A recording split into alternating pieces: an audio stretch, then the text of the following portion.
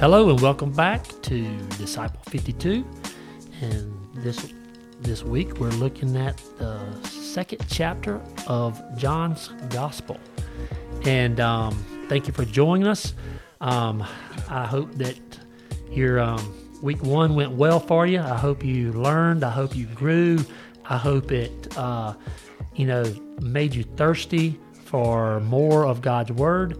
And we just want to encourage and help hold each other accountable for hiding the Word of God in your heart.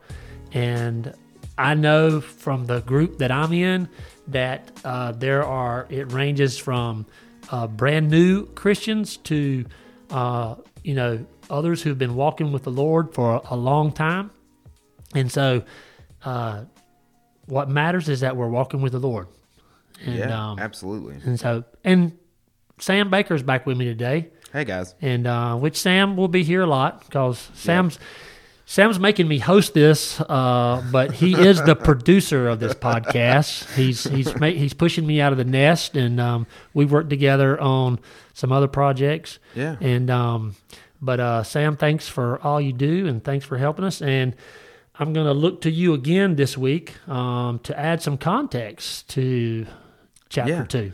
So if you were with us, I hope you were with us last week, and you got kind of that big overview picture, and you made those notes maybe on your card that we have available. If you'd like a card, I'm sure you can get in contact with us. They're going to be available for download. Yeah. Okay. And, So you can get these nice little neat schedules. Chapter 2 is significant because it kicks off our first big block. Now, it doesn't kick off the narrative, but it kicks off our first literary unit that we're going to divide further in half, but it's chapters 2 through 10. And in chapters 2 through 10, we have two sets of 4 stories. Now, there's a little bit more information in these chapters than that, but essentially we got 2 sets of 4 stories. The first set of 4 stories, we're going to encounter all of those in chapter 2. And then we're going to cover the next set in chapters 3 and 4. Right? And so what we're encountering here is Jesus confronting in chapters 2 through 4. We're going to see Jesus encounter 4 institutions. Okay. And how he interacts with those institutions of his time. That's good. The first one is a wedding. The second one is going to be the temple. The third is going to be the rabbis. We're going to see him talk to Nicodemus.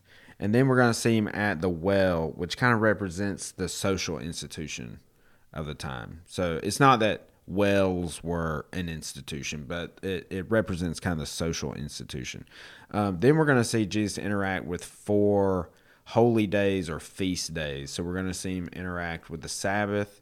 We're going to see him interact with the Passover, Hanukkah, or the rededication of the temple. And that's in chapters 2 through 10, right? Yeah, we're seeing. Yeah. Not in chapter 2, but that's in this next block. So in chapter 2, we essentially see Jesus going to interact with a wedding, and we're going to see him interact with the temple. Okay.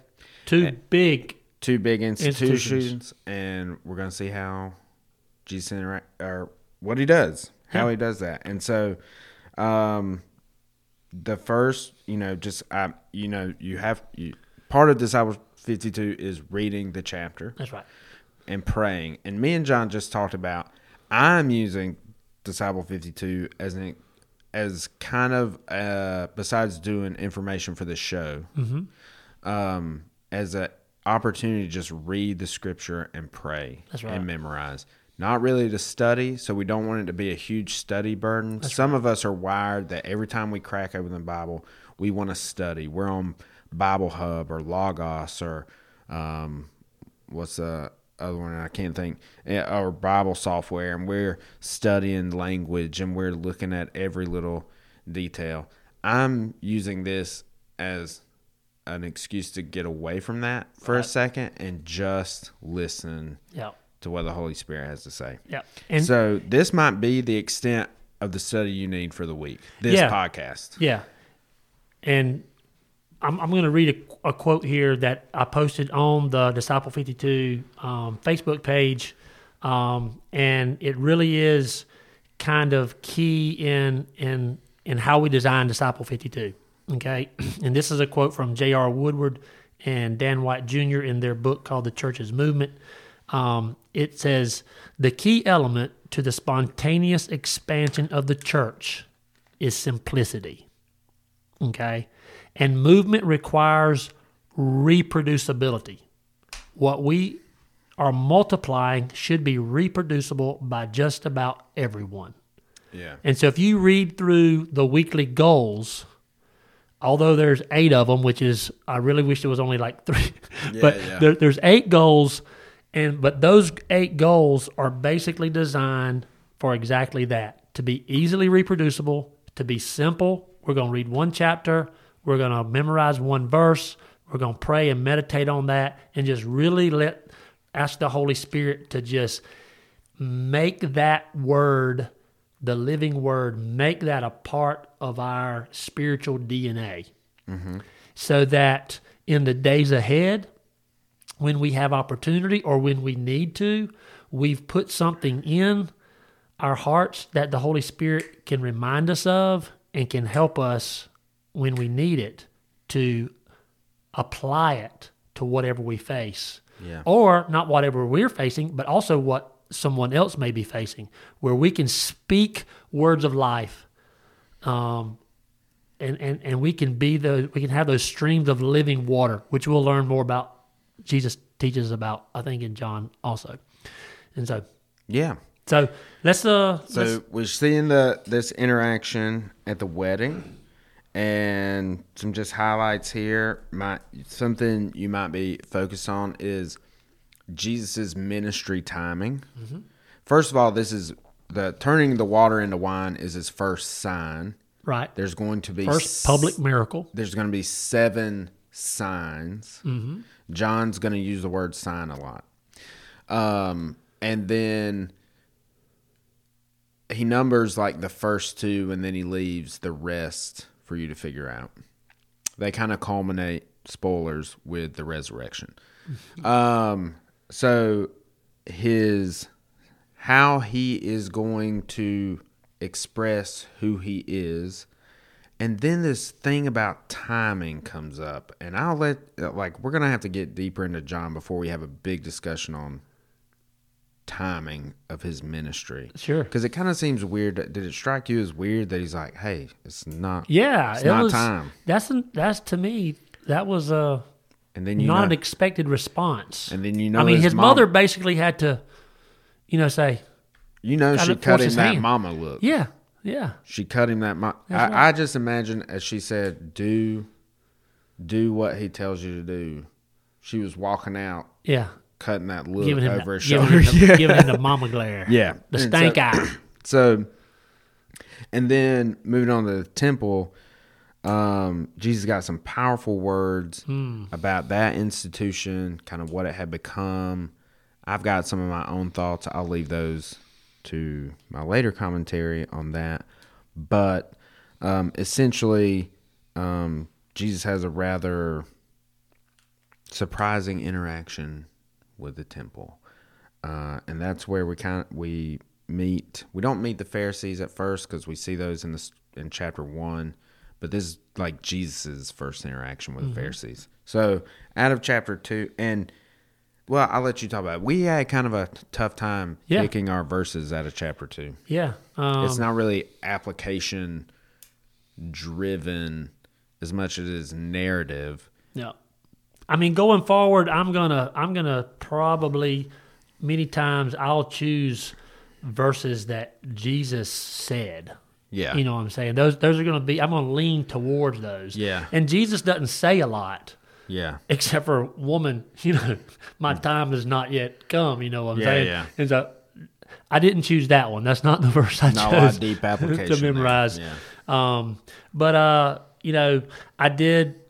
One of the guys that's part of our group, it's interesting to me to see the the different verses that people choose, you know.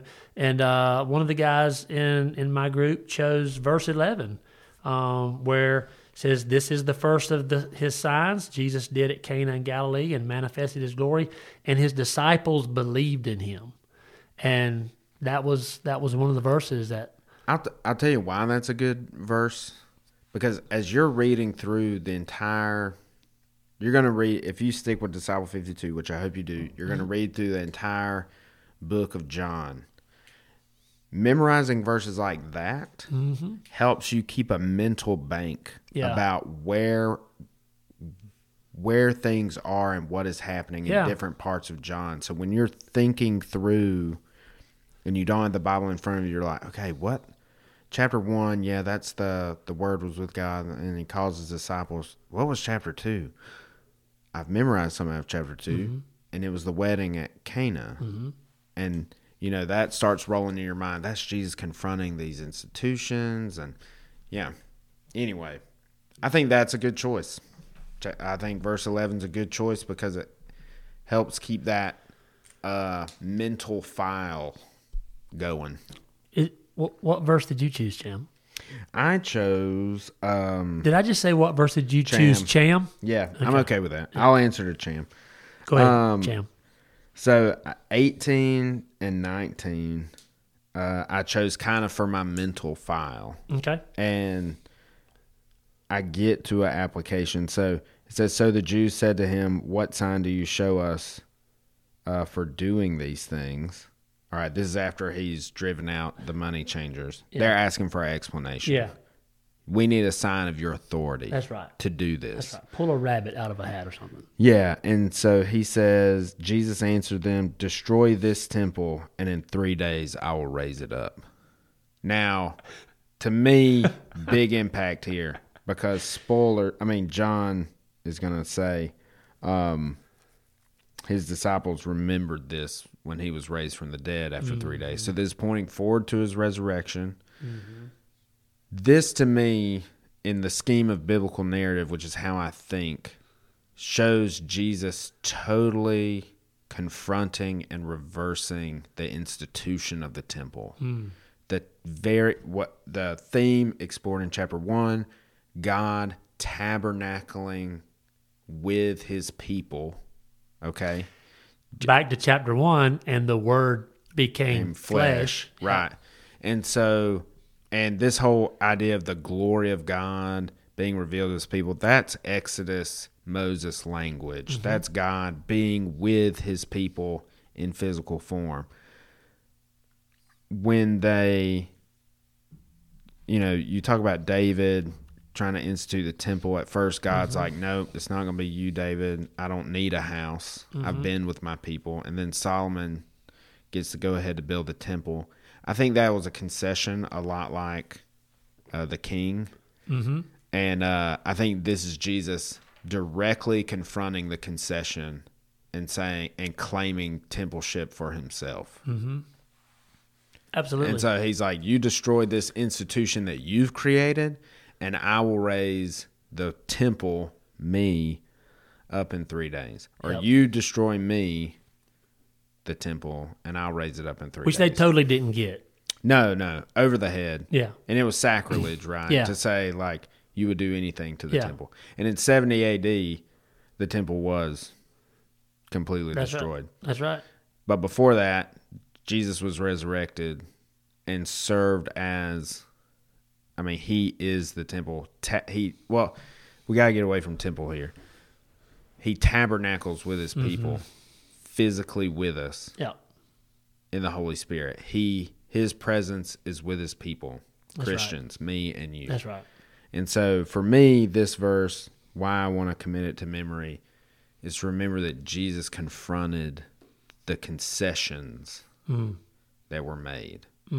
He fulfilled, he completely lived out with no concession the kingdom of God, the ideal that God had at creation. And this was it, that God would dwell with his people. And, not in a temple, remote, far off. And what do we read in Revelation? At the end of time, there will be no temple.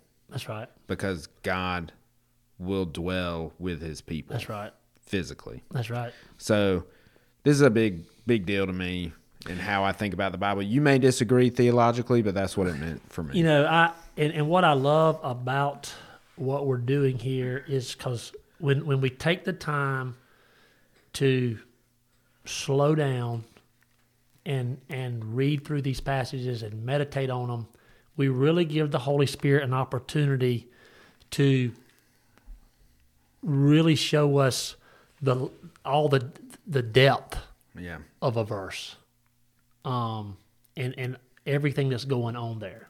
You know, I mean, what God has gone through, the lengths that he's gone through to be present. That's right. In a real way. And that not metaphorical, not out here, but in a real way present with his people. That's right. Is humbling and amazing, and I'm truly just I'm in awe of what God has done. And when you talk about all that he's done, you know, that is a perfect segue into the verse that I chose, which is the last two verses of this chapter. And I'm going to start with verse 23, and just for a little bit of context, it says, "Now when he was in Jerusalem at the Passover feast, many believed in his name when they saw the signs that he was doing. But Jesus," and this is verses 24 and 25 is what I chose to memorize, "But Jesus on his part did not entrust himself to them, because he knew all people and needed no one to bear witness about man, for he himself knew what was in man." Now, in the past, when I've read this verse, my primary thought was, man, Jesus knew what these guys were thinking. Yeah. And that's, I don't doubt it's not that. Untrue. That's not untrue, but I think the deeper part here is Jesus knew their nature. And I actually, this is a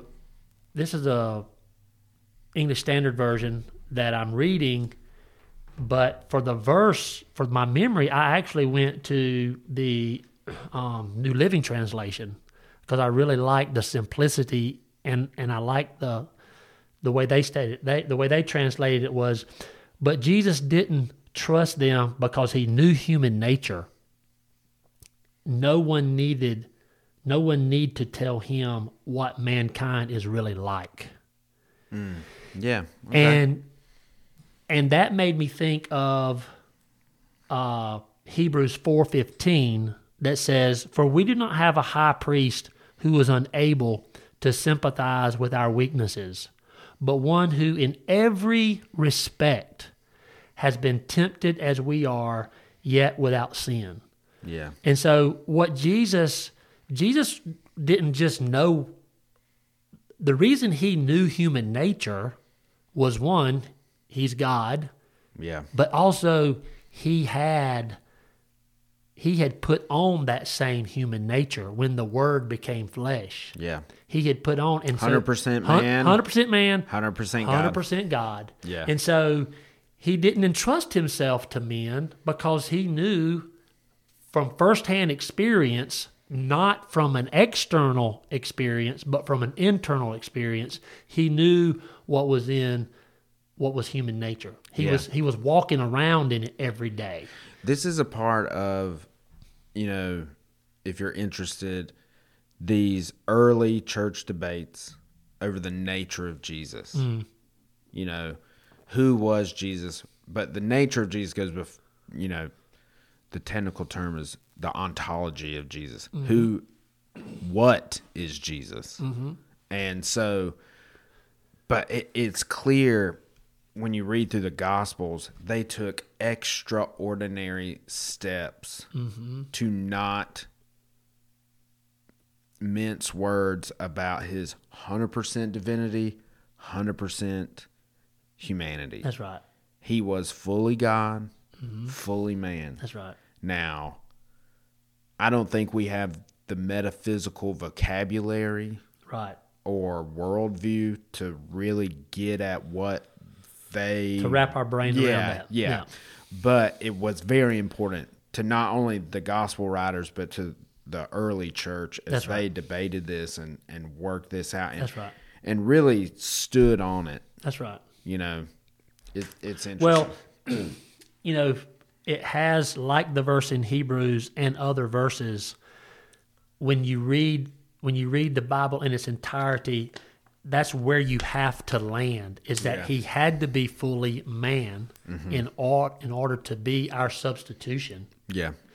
And yet he had to be fully God in order to for it to mean anything. Be our substitution. Yeah. You know. And so and again, as we'll see and as you will experience week after week, as you meditate and as you pray and as the Holy Spirit opens up the Word to you, you'll see, you know, again, I go back to the verse I chose from chapter 1, where to those who received him and believed in his name, he gave the right to become. Yeah. And so what am I becoming? Yeah. Well, I'm becoming like Christ. Yeah. As I study his word and as I obey his word and as I surrender my will to his will, that new life, 2 Peter 1:3, everything we need for God to live in, we've been partakers of the divine nature. Yeah. You know,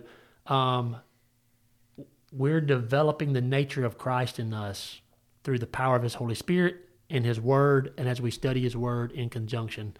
And that's what we're doing here. Yeah, and man, just one more thought on yours. Yeah, absolutely. Just on a surface level. Yeah. Because we went right for the metaphysical there. We went straight, and I know that sounds like a new age term. All I mean is we went right for kind of the background of what Jesus was implying about, or what John is implying about Jesus regarding who he is and what his nature is. Okay. On a surface level, on a street level, you could interpret that as Jesus was not naive about what he was doing. Absolutely. He knew that people saw the signs were like, ooh, we're into this guy. We got a king. Yeah, we got somebody who's... Yeah, this guy seems like a winner. Yeah. And Jesus knowing that they don't understand what is happening. That's right. And I need to count myself sometimes among the crowd in that regard. No doubt. Is that I see what Jesus has done in my life, and sometimes, you know, that's what you hang on, knowing that, you know, I'm not getting it. However, and now this is admittedly mystical. Some of you are not going to have a problem with this statement. Some of you may. I'm not anti-Bible study. I've devoted my life to Bible study. That's why you're here, sir. That's what I do. But I don't want to lose the fact that reading Scripture is transformative in and of itself. Absolutely. When you are in Christ, John's going to talk about this in chapter 14. Mm-hmm. And 15. He's going to send the Holy Spirit to teach us. Reading Scripture, consuming Scripture on a daily basis, committing it to memory, is a transformative act, is a spiritually transforming thing to do. And sometimes we can, if we go purely academic, purely scholarly, we do all the study, it's great. We're trying to get to that application. But like in chapter 2 is a perfect example. There's not a lot like, what do you want me to do about this, Jesus? Kind of stuff. There's not a lot of application here, but just reading it and being closer to Jesus is conforming us to the image of him. Listen, we don't really know. I don't think we can really comprehend the power of just reading God's word. There's a great promise in God's word that says it shall not return void. Amen. And so, Sam, you kind of open a door up for, us identifying with the rabble here, Yeah. The people.